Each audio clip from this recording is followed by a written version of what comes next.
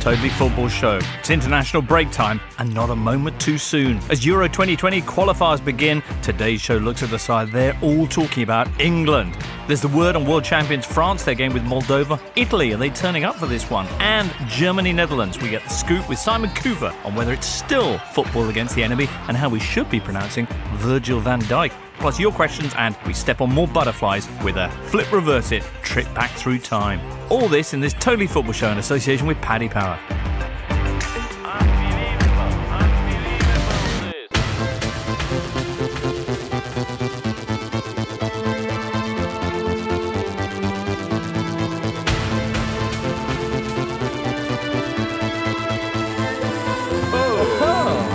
That's right, listener.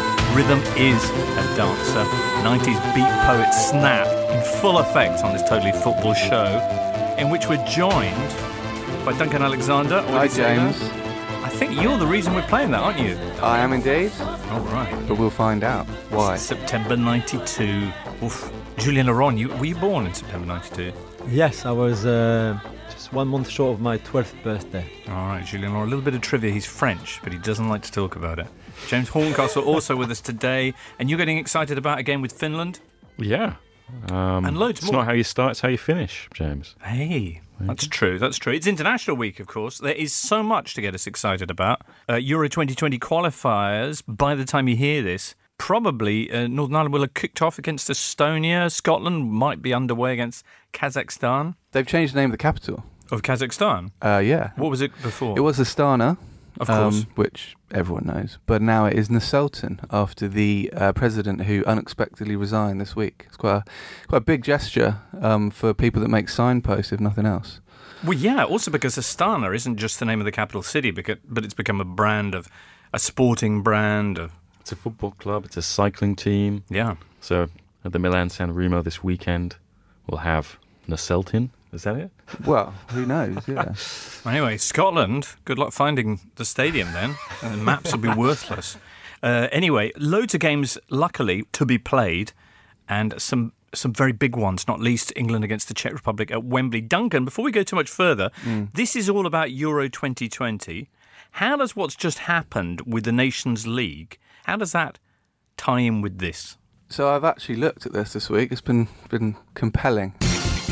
The Nations League essentially acts as a mechanism so big teams can't leave Europe, which seems apt. And basically, if you finish in the top two of your group, the qualifying group, which kicks off this week, you are definitely going to Euro 2020. And if you look at the groups, maybe the Germany-Holland group, could be tricky. But other than that, you'd imagine all the big teams will get through. And then if they don't, wherever you came in the Nations League last year, that will give you a playoff berth. So, for example, Scotland. Yeah. Do have, if they don't qualify from their group, they do have a playoff berth waiting because of their record in the Nations League. Exactly. So it kind of takes the pressure off a lot of teams, and it also means that we shouldn't really get any shocks next year. Even Italy. In Italy. All right, okay. Well, we'll talk about Italy later on. Jules, we'll talk about France too, if you fancy it. Yeah, definitely. Because there's been all sorts of craziness happening there. Yeah. Rabiot's mum weighing in. Griezmann launching his I Am a Legend video. Yeah, and rings. It's a lot about rings this week as well. Oh, yeah. Paul Pogba made rings? Well, he bought them. Didn't make them, but he had them made. Commissioned them. Yeah. Commissioned them, yeah. Okay. Excellent. Take a look at Paul Pogba's ring later on there.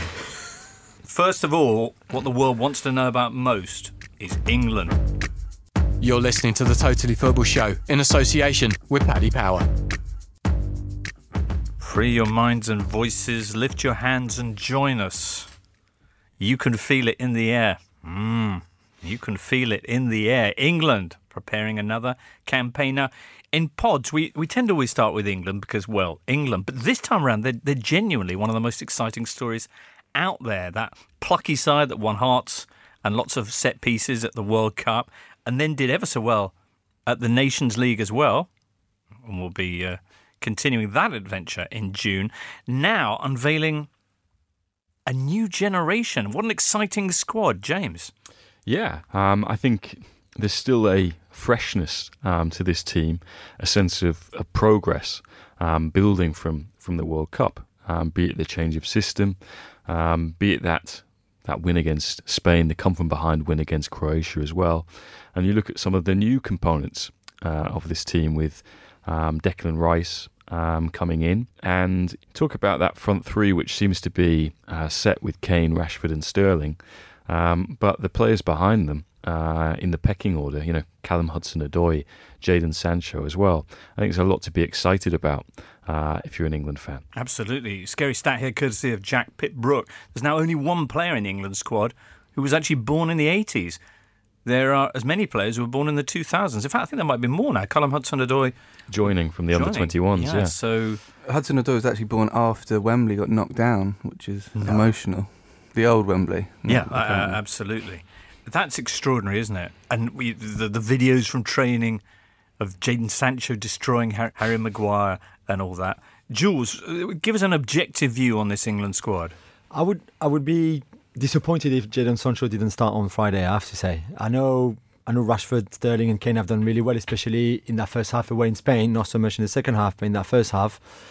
And it's probably unbalanced or too hard to play them all four together. So I don't know, maybe like a 4-4-2 formation with Sterling on the left, Sancho on the right, and Kane and Rashford up front, or even Kane a bit behind Rashford, and then Declan Rice or another pure defensive midfielder and someone next to him as well, whoever that may be. But I would love to see Jadon Sancho starting that game. I think he deserves it. I think he's in the form of his life, and why not starting? We had that debate in France the 2 seasons before the World Cup about Kylian Mbappe, and I think there's a lot of similarities, although they're two different players, but between Mbappe and Sancho.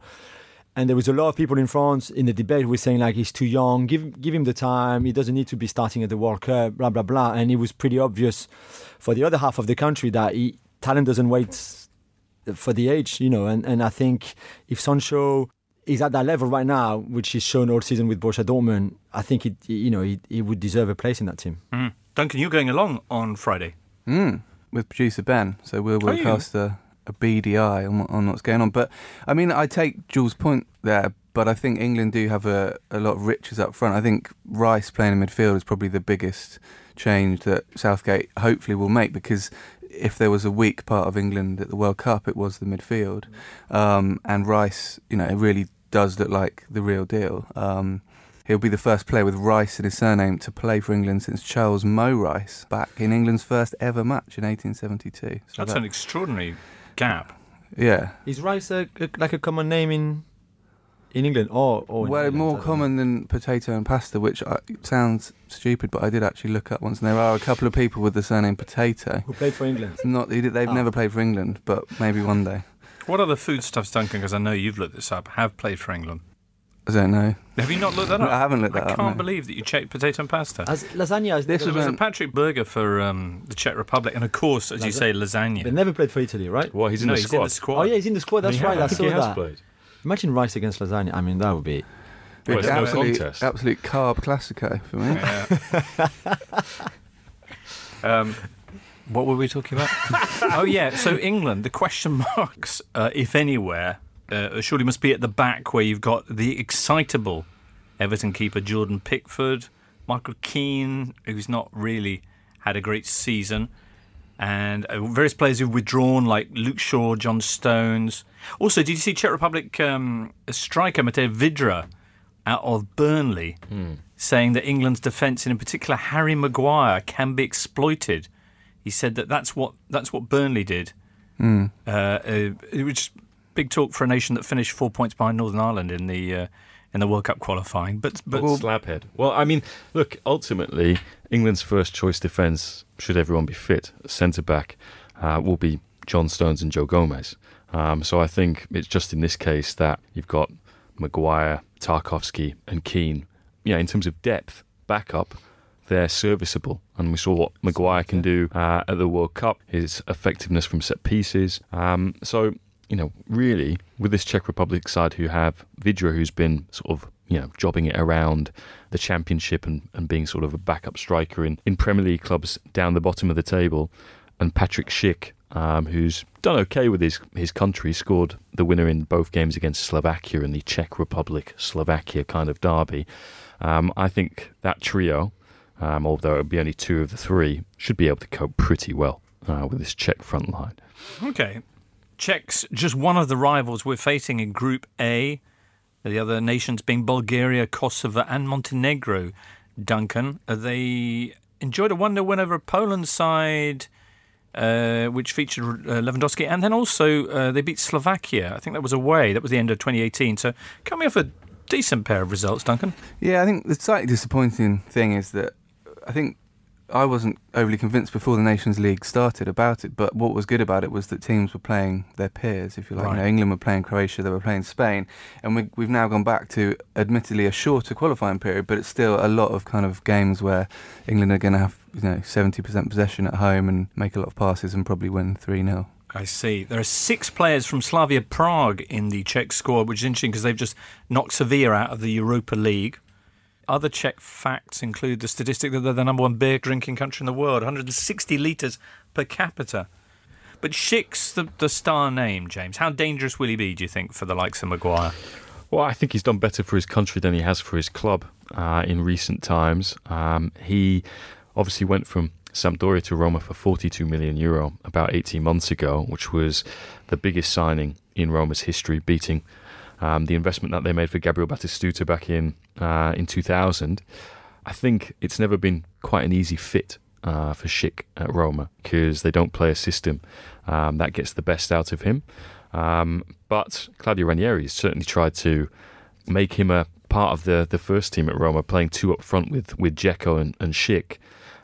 With his nation, though, it is... Yeah, I think he's done pretty well, as I mentioned, and in the Slovakia games, which are big games for the Czech Republic, he scored the winner in both of those matches. And he's a very technically gifted, elegant footballer. I remember when he was coming through in that season at Sampdoria, some of his skills were reminiscent of Bergkamp. Ability to go past players, link the play, invent something out of nothing. So I think he would certainly be the player that England will have. Well, he'll be the main feature of their opposition analysis. I see. This one of only 2 games that England will have to prepare for the Nations League finals in Portugal. The other one being Montenegro on Monday. Who don't have Jovetic or Vucinic anymore.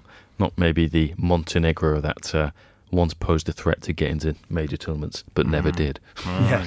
Speaking of Monday night, by the way, breaking news, Duncan, our trip to Liverpool has been postponed. If you were due to be coming to see us at the Epstein Theatre on Monday, unfortunately they rescheduled the show for I think November. You'll get a full refund and be contacted by the theatre, and we'll get back to you on when it's actually going to happen.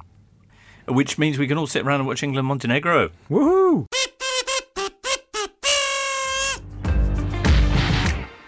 Hi, I'm Rodri Giggs. You probably know me for being related to a famous sports star. That's right, my dad did play rugby for Wales. I've always lived a loyal life, always use the same brand of tea bags. I always drink in the same pub. And always support my country. A huge defeat for Wales. Questions will be asked of the manager. Questions will be asked. You see, loyalty gets you nowhere. Live for rewards instead. That's why I'm Paddy's Rewards Club ambassador. Paddy Power's Rewards Club. Loyalty's dead. Live for rewards. T's and C's apply. 18+. BeGambleAware.org. On Spotify, smart speaker and podcast platforms everywhere, this is the Totally Football Show from Muddy Knees Media. Super, that was a crackling part. Let's try and maintain that intensity. All right, okay. Let's dial it up to 11 now, folks, as we detail what awaits the likes of Scotland, Wales, Ireland, and yes, Northern Ireland over the next week or so. Scotland, who've won promotion, of course, in the Nations League to the second tier, which means they've got that playoff semi-final place in their back pocket. If they don't get through the group, that's good news, isn't it? Because is it a tough group? It's got Belgium and Russia, who face each other this weekend. Also Cyprus, San Marino, and Kazakhstan, or whatever they're called now. Their entire squad, Scotland, I'm reading here, only has 9 goals internationally between them. Yeah, scoring goals. Yeah, it's not... hasn't been easy, I think, for them to come. They also have a problem at left back because Robertson and Tierney are both out for this game.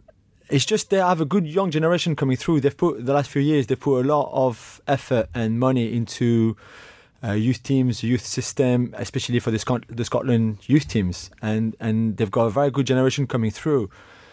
Whether they have the right head coach in place for them, I'm not so sure. And they will also need results. But if they could qualify for the Euros, whatever way, and it looks that maybe the playoffs will be because as you said, it's a tough group, would be their way.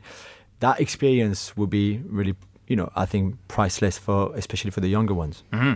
I mean, I guess Scotland will look towards Ryan Fraser. He's been obviously very effective in the Premier League this season. He's got a goal and 3 assists in his last 2 games for Scotland. So, I mean, if he turns up, then they should be okay. I mean, I think maybe the fact that they know that they've got that playoff as a reserve could allow them to play with a bit more freedom in the group. And, you never know what's going to happen between Belgium and Russia. They could drop points where we don't expect. Exactly. Wales had a 1-0 win, a scrappy 1-2 over Trinidad and Tobago at the evocative surroundings of the racecourse in Wrexham, which is the oldest existing stadium to stage international football. It hosted Wales's first home match in March 1877. Did you know that, Duncan? I did, actually. Yeah. Anyway, this was with Gareth Bale and Aaron Ramsey, right? Charlie Mo Rice played there for England. He only ever played once for England, and then he became a stockbroker.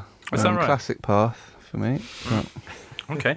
Anyway, so there was no Bale nor Ramsey in the lineup against Trinidad and Tobago, but they're expected to be taking the field when Wales host Slovakia on Sunday.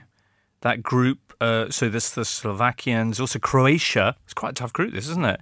Hungary and Azerbaijan. Ireland, A New Hope. They begin life under Mick McCarthy. A New Hope. Exciting. Exciting new dawn. They're away at Gibraltar, and then they're home to Georgia. Keane is in his backroom team. Robbie Keane, that is.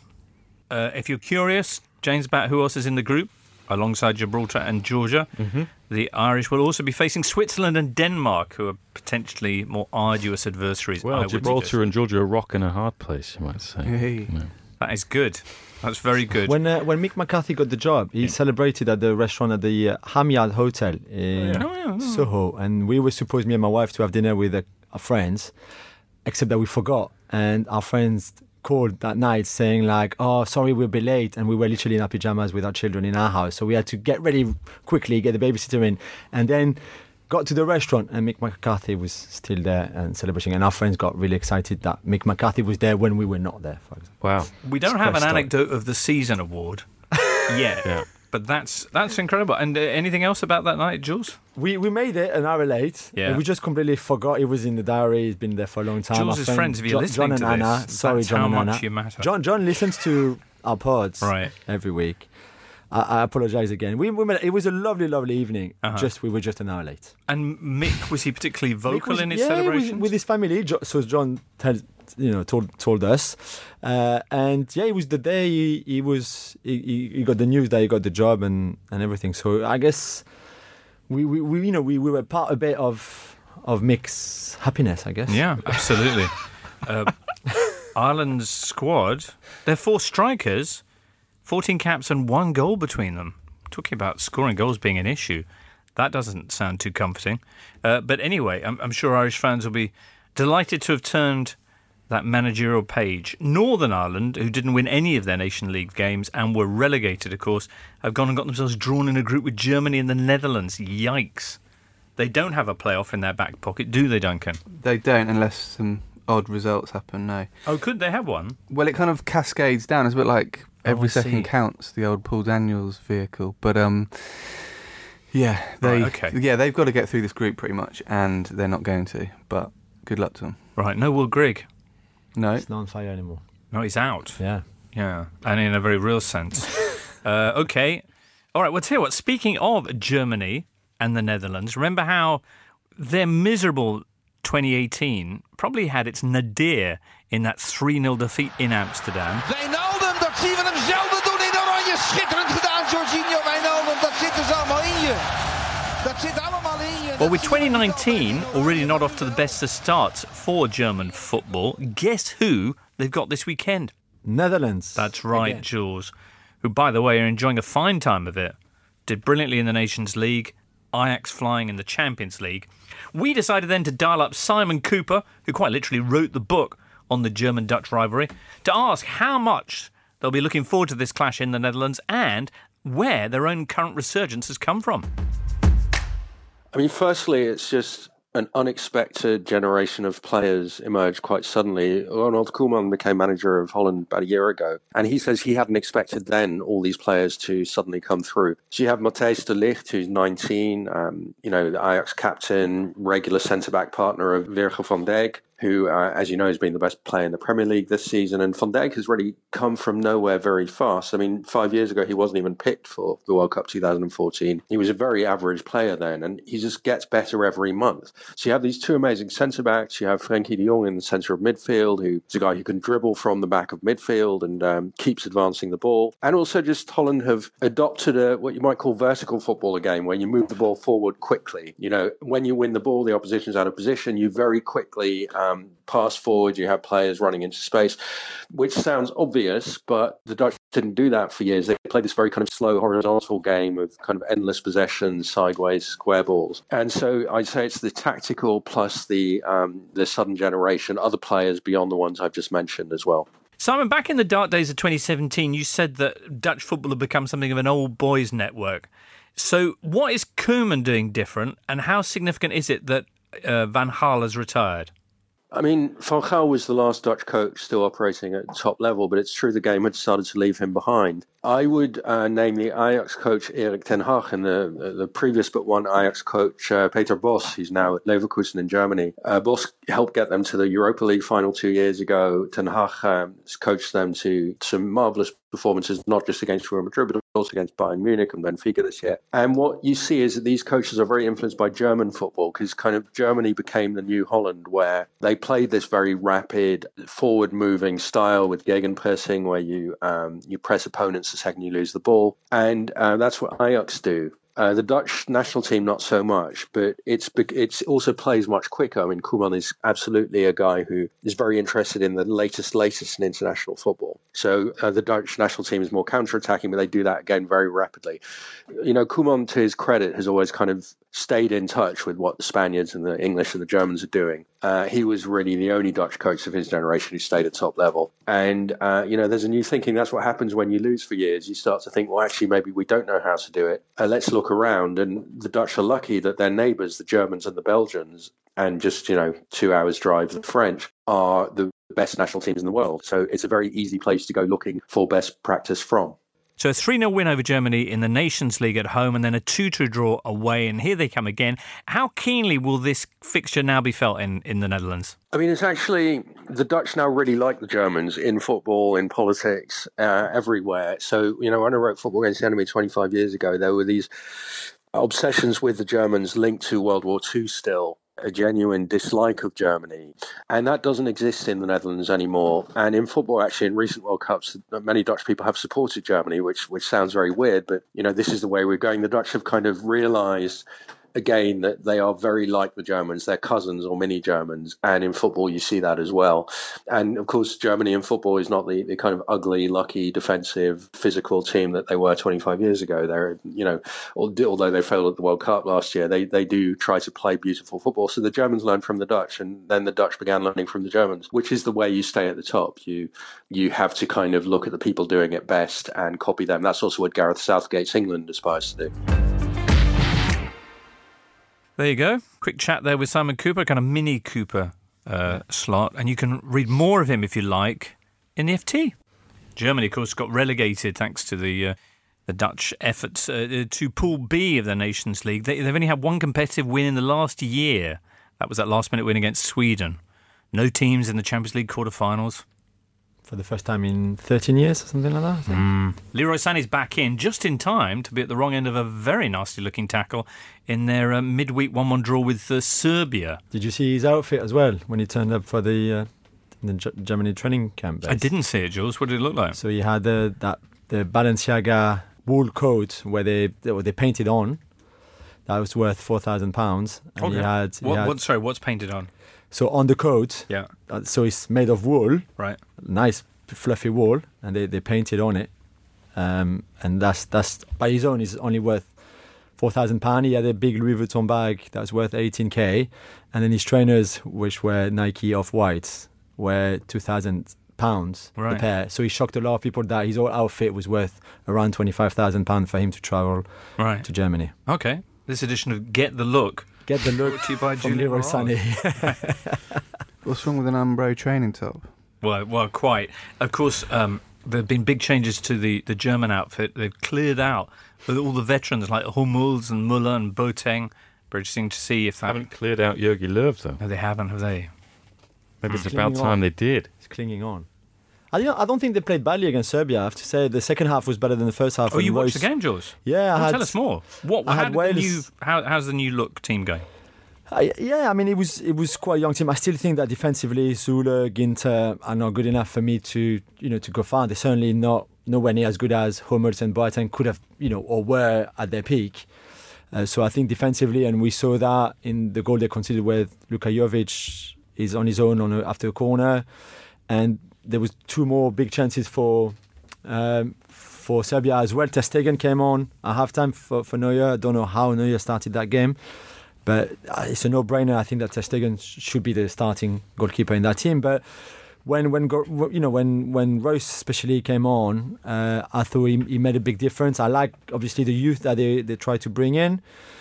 I wouldn't play Timo Werner up front. I would rather them try something else, whether that's even someone like Mario Götze in the false number 9. But I don't think he works with Werner there, to be fair, and he missed 2 big chances yesterday. But there was still, I think, a lot of positive things, especially in that second half. Goretzka took his goal very well, and they had loads of chances. They could have won the game 4-1 or 4-2 easily as well. So I don't think it's all bad for a first game in 2019. But the Dutch would be a far tougher opponent than Serbia, where even if Serbia played actually quite good football at times. Okay. That's going to be the game of the weekend, isn't it? I think so, yeah. Right. France, who got beaten 2-0 by the Netherlands in that Nations League run. You're away at Moldova on Friday, Jules, and then you're home to Iceland. Yeah, on Monday. Okay, what's your recent record like against the Icelanders? Yeah, we obviously smashed them at the Euros 2016 after they beat England. Yeah, so but more recently, Jules? Smash the ice. It was more difficult in a friendly game in Guingamp. 2-2 draw. 2-2, where Kylian Mbappe came off the bench to save a draw for the World Cup champions. Right, okay. It's an easy group, this, though, isn't it? I know there are no easy games at this level, but Iceland, Turkey, Andorra, Moldova and Albania. Yeah, I mean, Deschamps, I thought, was good this weekend. So were the players, by saying it's always hard to go again. I think after winning a Euros or a World Cup, I think that's why Spain in that generation was so incredible. But I think he's been quite good after the Nation League disappointment, because France thought that they were going to qualify for the semi-final, and a very last-minute goal from Virgil van Dijk. Virgil van Dijk. Thank you, Simon. Exactly. Prevented them from qualifying. But I think Pogba said yesterday that the players were tired after the World Cup, the whole stress and everything that had happened in that summer. And maybe it was not a bad thing in the end not to go through for the Nations League quarters, because I think it was a bit of a warning sign, and I think he sort of re-energized them a little bit for this Euro campaign. Any surprises in the squad, Jules, or can we just crack on? I mean, quickly, just because I had a lot of questions on Twitter. People, why is Laporte not in that squad? And why is even Lenglet, who is having a great season with Barcelona, not in the squad? And I'm sure we talked about it before, but I make it quick. Deschamps is not stupid and he's not blind. He knows how good Laporte is and how good Lenglet is, and how they've been good this season with their respective clubs. There's 2 very important things for Deschamps. The first one is the seniority. And the fact that if you've been part of that team and that squad for a long time, you get a head start towards other players. So for him, Umtiti and Kimpembe, because they were there at the World Cup, and in Umtiti's case at the Euros as well, they have some sort of priority, if you want, over others who were not there, because they're used to the squad, they know the code, they know the way that everything works, etc. Yeah. And the other one is he would only take 2 left-footed centre-backs in his squad, not 3, not 4. So the 2 right now, Kimpembe and Umtiti. We saw in November when Umtiti was injured that Mamadou Sakho was picked ahead of Laporte and Lenglet. So there's clearly a clear hierarchy for him in centre-back, left-footed centre-backs. So I'm sure Laporte and Lenglet at times will have a chance, maybe if that meant that Kimpembe and Umtiti, for example, have to be injured for them to go in, and then they will have a chance. But that's why they're not there. And also when Laporte was part of that squad, because he's been called up before, which is not Lenglet's case, but in Laporte's case, Deschamps felt that his social skills, to put it that way, were not very good. He's a loner. He's always been quite a lonely guy, to be fair, not really integrating with the rest of the squad, and Deschamps didn't really like that.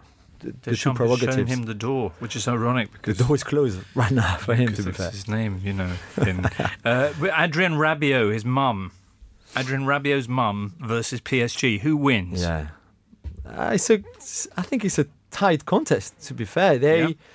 She's not happy, and Rabiot is not happy that he's been put aside, if you want, by PSG, and probably quite illegally as well, because he's done nothing wrong. Now I think PSG are trying to use the fact that he liked the Patrice Evra video after the United game on Twitter to bring a case against him. They want to freeze him out of the squad because he liked Patrice Evra's. So they froze him already. They're frozen him from the squad. Now I think they want to sack him. Because he liked Patrice Evra's. And also because he went partying in a nightclub in Paris the night of the United defeat at the Parc des Princes. Right. And him and his mum says, listen, you don't play me. I can't even come and train at the So they're not playing his mother either. No, but and Rabiot saying, I can do what I want. I'm not a football player anymore. That's I think the mum would be fine in her interview, but she said he's a prisoner. They are preventing him from playing football, right, which he just wants to do his job. He's a hostage of PSG. They're strong words when you think about other things happening in the world. They'll put him on bread and water soon. Yes, and he's on 250k a week that they still 250k a month that they still pay. Yeah, some of the best bread as well. Yeah. Feel French the pain. So, Jules, this surely is an untenable situation. Will he not move in the summer? He's out of contract anyway. That's the key of the problem, is that he didn't want to renew the deal, they've frozen him out because of that, although Tuchel wanted him. Well, it's only a couple of months then. Yeah. I think I can understand why they're frustrated and why it's not a good situation for him and for the mum, who is his agent. But there's not much more, like you said, to go, and then he'll be free to sign wherever he wants. Okay. Antoine Griezmann, is he going to sign for Man United? Because there was a paper saying that this week. Jules? There was. He's questioning what to do next. That doesn't mean he's not going to stay at Atletico, but I think he was very disappointed by the defeat at Juventus. But not just the defeat. I think the way they plan the game and the way they play the game, and I think he will stay. You think he'll stay at Atletico? Definitely. Do you know what I'm going to do next? What? I'm going to go home and watch Antoine Griezmann, The Making of a Legend. Have you watched The Decision first? No, I haven't watched The Decision. I need to watch that before I watch. These are Antoine Griezmann. One will inform the other. Okay. You'll probably maybe get 2 minutes into The Decision and then decide not to watch the next one. But what is The Making of a Legend is about him, yeah? Yes, it's his whole own Netflix documentary. To me, that sounds quite unprecedented for an active player to basically...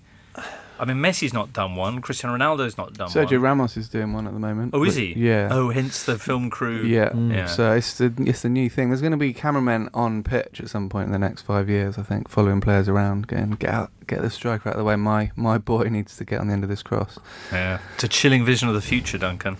The tough thing is he got absolutely slaughtered for the Decision documentary, which I believe only LeBron James had ever done before. So it was quite easy for everyone to compare. You're not LeBron James. You will never be as close as what LeBron James was to basketball than what you could be to football. So why? And then he just waits for a year, even less than that, 6 months, and then he thinks like, do you know what? The decision was so good. In The Decision, if anything. That I'm going to do even better, bigger than that. I'm going to do like a whole documentary about myself. Well, he has won a World Cup, I guess, in the meantime. Yeah, and maybe he thinks that's enough to be called a legend and to do this. But like you said, even the biggest of goats have never done it. Well, quite. But I'm waiting to see. I'm waiting to watch it and then judge by myself. But it's a big call. Paul Pogba gave everybody in the France World Cup squad NBA Championship style rings. How much did he spend? Oh, we don't know yet. Really? I was told it's around $20,000 each. $20,000 each. Yeah. How many players in the squad? 23. Well, you do the maths, listener. It's a lot of money. The very interesting thing. Duncan, what's the answer? We're approaching €500,000, euros, dollars, whatever. Some of the players, and I won't say names, were not so convinced about the idea. So Griezmann came up with the idea. Griezmann did that for himself and just for him after winning the Europa League. I know. So he created his own ring after winning the Europa League. That's the decision. Because him and Pogba are huge NBA fans or American sports fans, and so Griezmann came up with the idea, and there was a few of the boys in the squad that were not so keen on spending 20 or 30 whatever on a ring to celebrate the World Cup win. So then Pogba said, okay, don't worry, I'll pay for everything. The French Federation paid for the transportation from LA to Paris, which cost 10,000 euros just to transport the 23 rings.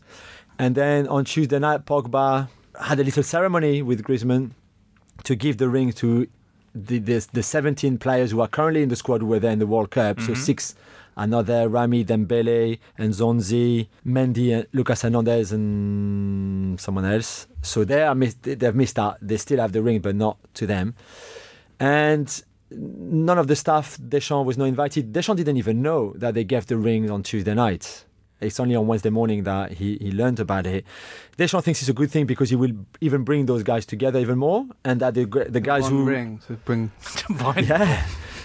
and the ones who were not at the World Cup would want to win to get similar rings, because I think it's something they will do now if they keep winning.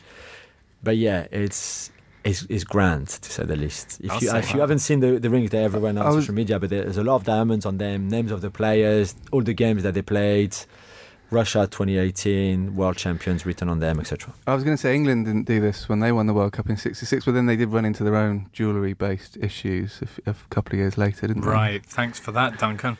Didn't mention that it was Griezmann's birthday today, Jules. Yeah, joyeux anniversaire, Antoine. All right. I wonder how he's going to be celebrating. So he will have a cake, because that's what they do when they're together in the national team. So they have a big eat cake. it all himself? So he will bake it and eat it by himself. And they'll have a little party, but nothing. Okay. It's an auspicious day for footballers because Ronaldinho is also an age today. And Lothar Matthäus. Wow. It's a big day. What? 21st of March. What are you doing today, Jules, this evening? I'm commentating from French radio on Chelsea PSG in the first leg of the Women's Champions League quarterfinals tonight really? at Kingsmead, in Kingston upon Thames. If you're there, I'll be there too.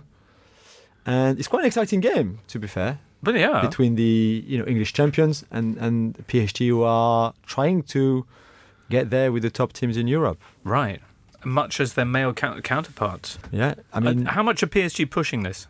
They are. It's a big budget. I think 10 million euros is the budget for the season for the women's team. They've got very good youngsters, French youngsters, coming through. They also have Wang, for example, the Chinese playmaker, who is very good. The problem they have is that Lyon has been so good and is so ahead of his time for women's football, and has been for 10 years.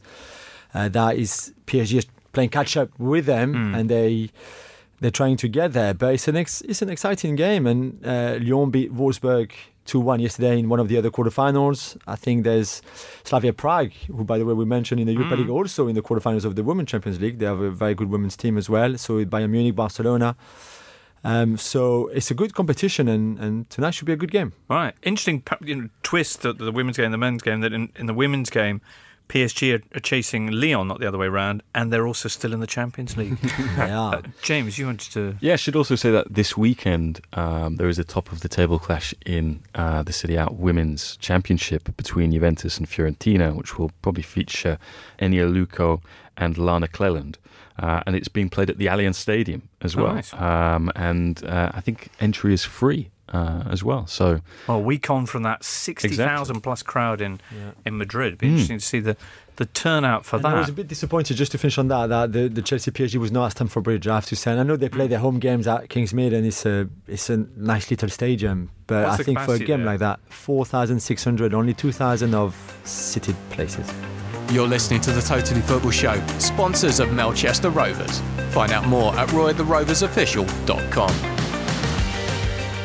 Italy. Home games coming up against Finland and Liechtenstein for Roberto Mancini's Azzurri, who've only had 3 wins in his 9 matches in charge. But there's a lot of positivity around this side, because a bit like England, Duncan, there's a promising new generation there. You've got your Enrico Chiesas, although there's an injury scare over here. Federico Chiesas, because Enrico wouldn't be very young anymore. Wouldn't be very young, would he? Federico Chiesas. You've got Zaniolo, Barilla, Romagnoli. I mean, Moise Kean. A lot of exciting new talent in there. The midfield's very exciting. Verratti, Jorginho and Zaniolo now going into that mix as well. Barella. Yeah, I think it's going back to November. It seemed very difficult to move beyond the midfield three that he had settled on, which was very much Barella, Jorginho, and Verratti, because they were the reason that a lot of people were getting very excited. They seemed to mesh very well, very quickly. But he's got so many options, and of course we've seen with Zaniolo someone who's very flexible. He's played in a number of different positions for Roma. He's played as a 10, he's played on the wing, he's played in midfield either as a 6 or an 8. So I think there's a lot of options there, and of course one of the reasons why Balotelli's not in, James, is because a certain 36-year-old striker is top of the scoring charts at the moment, Fabio Quagliarella, who completely deserves to be there, and is someone who does have that kind of technical proficiency to combine with a couple of technical wingers in a way that maybe Balotelli doesn't. So I think quite excited to see Quagliarella back in the starting level for the first time really since Italy went out of the World Cup in 2010. Good Lord. They're on full merit as well. We'll be talking about the Italian national side in Golazzo this week, which is a very busy show because it's also got full story and picks on the extraordinary Vittorio Cecchigori and all the crazy things that went on during his reign at Fiorentina. And we also touch on one of the really intriguing tales that's kind of breaking at the moment, the American takeover of Sampdoria, with prospectively Gianluca Vialli becoming president. Now, we didn't have any confirmation yesterday. Today, there's been a little bit more word on this. It does seem like this is a real thing. Yeah, absolutely. And this has been rumbling on for some time. I think there are maybe some parallels with the Cecchigori case at Fiorentina and Massimo Ferrero at Sampdoria. I think it's maybe about time that this club came under stable ownership, even though the people he surrounded himself in terms of football expertise have done actually a very good job in terms of appointing managers, signing players. But yeah, would be very positive, I think, to see Sampdoria taken over by an American group which seems to have very, very solid foundations and bright ideas as well. And Vialli back at Sam. Yeah. That'd be fantastic. Well, also Vialli has been asked to be a part of Roberto Mancini's not backroom staff, but be a director for the Italian Football Federation. I think one of the reasons he has postponed making a decision on that is because he wants to see where this takeover leads, and it does look like it's leading to him becoming the next president of Sampdoria. International Week, and that means listener questions. Here's Guy Lecon, perhaps Guy. He says, which team, I like this question, outside of the Big Six, has the best long-term chance of escaping the Everton Cup and consistently competing for the much-coveted Champions League places? And conversely, which of the current Big Six is most likely to drop into regular Everton Cup contention? What do you think, Jules? That's a very good question, Guy. I think Wolves obviously have been the surprise package of the season. And who do you see coming down? I go for Chelsea. Really? I think they're in a real mess. Really? Yeah. James? Yeah, I think if you look at the limits that can be placed on Chelsea, unless they can overturn the transfer ban, the issues with star players and their contracts running down and wanting to move on, and the owner's situation as well, whether he is as committed and prepared to put in money as he once was, because we've all seen Chelsea move to a self-sustainable model. I think to some extent a lot will depend on the situation with Pochettino at Spurs. Were Pochettino to leave, which I think is becoming more and more unlikely, that might have an impact on them, particularly given that they've built a new stadium and all of the money that has taken up. But in terms of getting into the top six and replacing one of them, I think probably Wolves have the better backing and the manager at the moment. Duncan, are you going to say Chelsea and Wolves? No, I'm going to say Tottenham, much for the reasons James just outlined. And also coming up, Leicester. I think they've got a really good youth policy. They've got a new manager. They've got is it the 14th biggest wage bill in the world? They pay a lot, and I think they've got potential to go back in the top four. All right, nice one, Guy. Also in the postbag this week, Cornish Weather says, please never play Share again without ample warning. I ended up at a set of busy traffic lights with people and school kids crossing in the van with her blasting out the open windows. Total loss of credibility. Sorry about that, Cornish weather. Warren says Australia moved to the Asian Federation to become more competitive. Which nation would the esteemed panel like to see play in the UEFA Association from outside on a regular basis? You got a nation you'd like to see drop into the Euros? We can pick anyone, even like... That's the question, yeah. I'll go for Brazil. Qatar. Argentina. Okay. Brazil. Yeah. Yeah, Brazil James, hit me with a left field choice. Brazil are halfway there, aren't they? I mean, they play games at Loftus Road and Craven Cottage and stuff. It's like the Copa America. This year we'll have Qatar in there, Japan. Yep. Maybe the Euros should do the same Japan, and just invite. I'd like Japan in there. Just invite, invite not other least countries. for the stadiums after. Spick and span. Just invite other countries, No need to clean up your dressing room. Exactly. Yeah. All right. Oh, Christopher Wieland or Viland, potentially. Christopher, anyway, says, thank you for reporting on MLS and Rooney's hat-trick. May I direct your attention to FC Cincinnati? Yes, James? Well, no, we've just gone from Japan to MLS. Oh, yeah. And it's quite interesting. You look at Vissel Kobe, who've been able to get like Iniesta, David Villa. Torres now plays in Japan. And one of the reasons that they're choosing Japan over MLS is because in MLS, a lot of the pitches are sort of astroturfy, 3G. There's a lot more travelling involved. And, outside of New York or LA, where do you want to go and play, really? Whereas Japan, everything's... Cincinnati?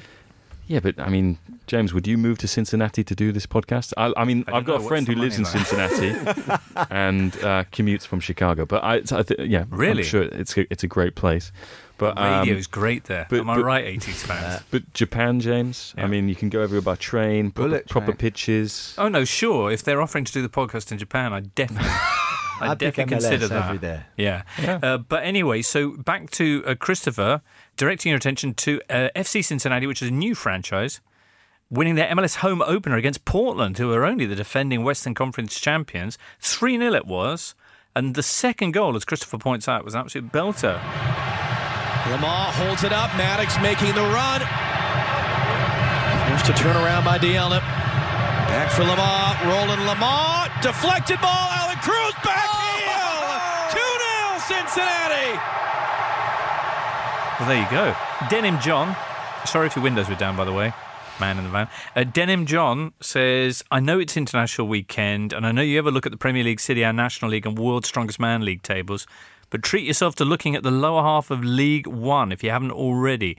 It's unbelievable, this, says Denim John. Duncan. Well, as a erstwhile Wickham supporter, I'm alarmed because we haven't won for 8 or 9 games and we are being sucked ever downward towards the relegation zone. It's a 13-team relegation battle. There are 13 teams all within 4 points of the drop. In the lower half of the table, which Denim John was just mentioning, 12 teams within 6 points of each other from 13th to bottom. So big games coming up this weekend as well. I'm not sure who Wickham have got. We were supposed to be playing Charlton, but that's been postponed for international call-ups from Charlton. I presume Jonathan Johansson and Mark Fish, but I haven't checked. Okay.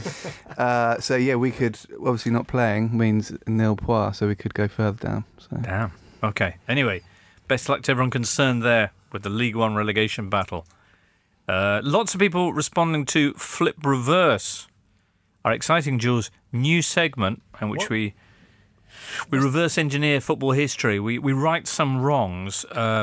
We had Daniel Story talking about the 1991 FA Cup final on Monday. Oh, yeah, I did 2006 World Cup final, didn't I? Yeah, you did, but we didn't really give it the full Flip Reverse. Oh, okay. Feel free to come back with another French defeat or PSG disappointment. There's enough to choose from. On another occasion, because today is all about Duncan's choice. Okay. Selbridge Guna says 1991 Cup final, not a bad choice, but the ultimate Flip Reverse it would be the quarter-final of the Champions League between Arsenal and Chelsea in 2004. I agree. I was there, I agree. I considered that one. Arsenal held on to the half-time... If Arsenal hold on to their half-time lead and beat Monaco in the semis and Mourinho's Porto in the final, Mourinho never makes it to the Premier League. Was that your ramification? Well, also, essentially, yeah. But also Wenger would have, won the Champions League and the Invincibles would be more reasonably called the Invincibles. I see. LD says, in a twist on Flip Reverse it, which one managerial change would you prevent in history? Well, there you go. That's an avenue we could go down. LD mentions Bobby Robson replacing Souness, which started the Newcastle wild ride into Ashleyism. Well, I tell you, the possibilities are endless. But we'll be playing today's designated historical incident of Flip Reverse It after this. I'm gonna flip reverse it. Come on, baby, welcome to me. Hey, I love the way you work it. And if you let me, I'm gonna flip reverse it. Gonna flip reverse it, baby. Thanks, Blazing Squad. It's time, once again, to meddle with things we don't understand and march back in time to redo a game that we're just not happy with. Mime those ripples in the space-time continuum. Duncan Alexander, as you take us back to when? September 1992. Oh, right, hence the snap earlier. Yeah, exactly. And it was 1-0 to Manchester United, and it was the match where Dion Dublin broke his leg.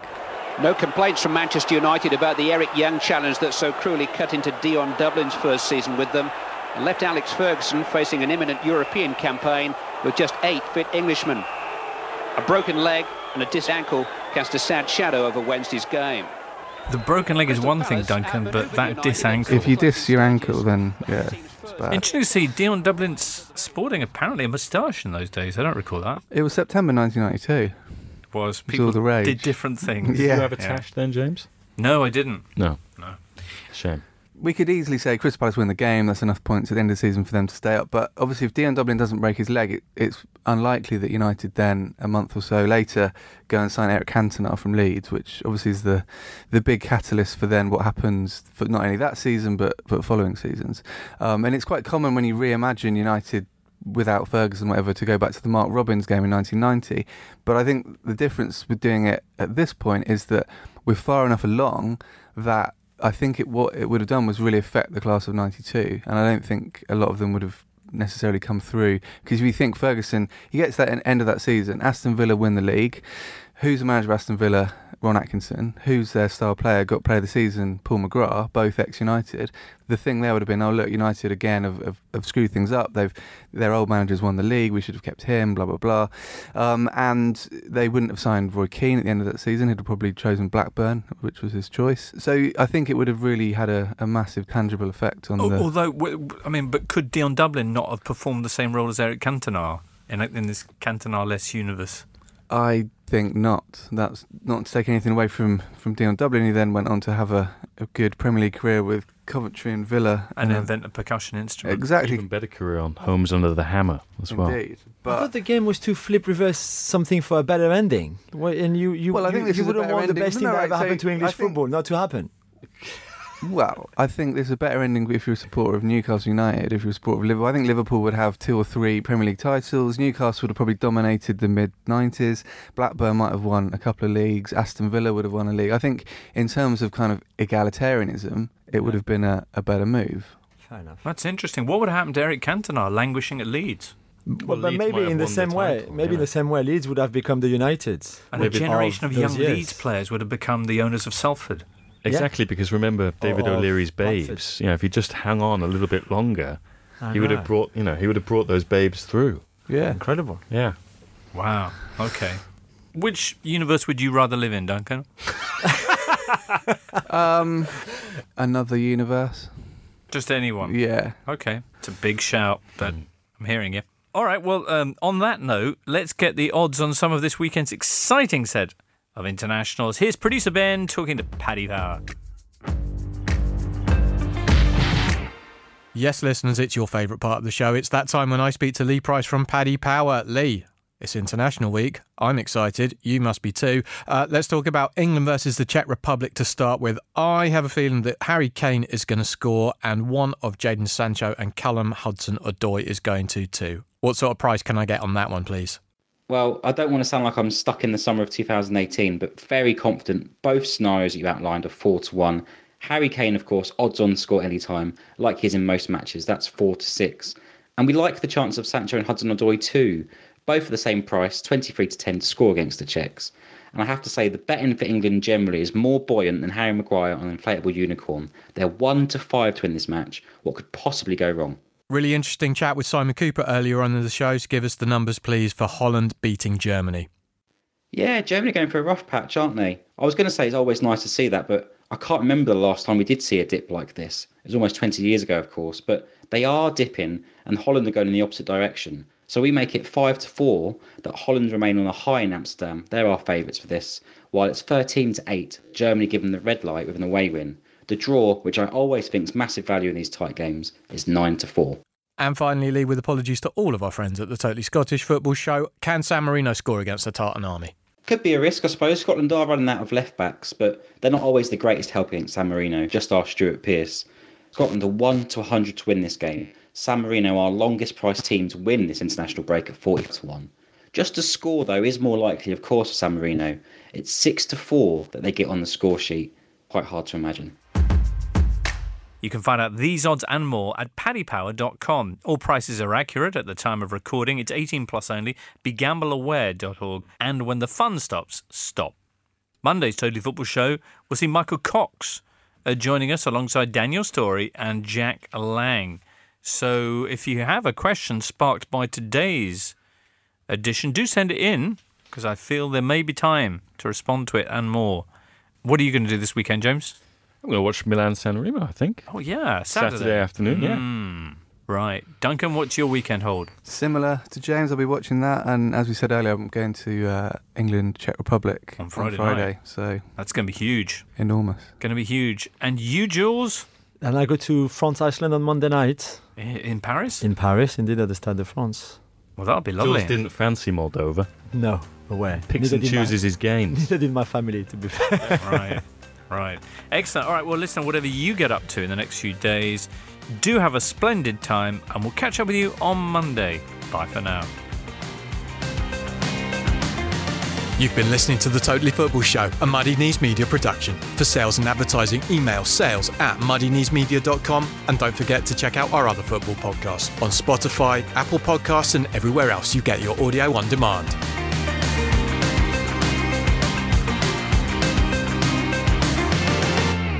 Supporting your team can be a beautiful thing, but then come the injuries, the goal droughts, and the downright disastrous defeats. That's a little bit like life, really, and here at the Totally Football Show, we believe we should all support each other the way we support our team, through the good days and the bad. And that's why we're continuing to work with CALM, the Campaign Against Living Miserably, a charity dedicated to preventing male suicide. On average, 12 men take their own life every day in the UK, so that's your starting 11 and your manager every single day.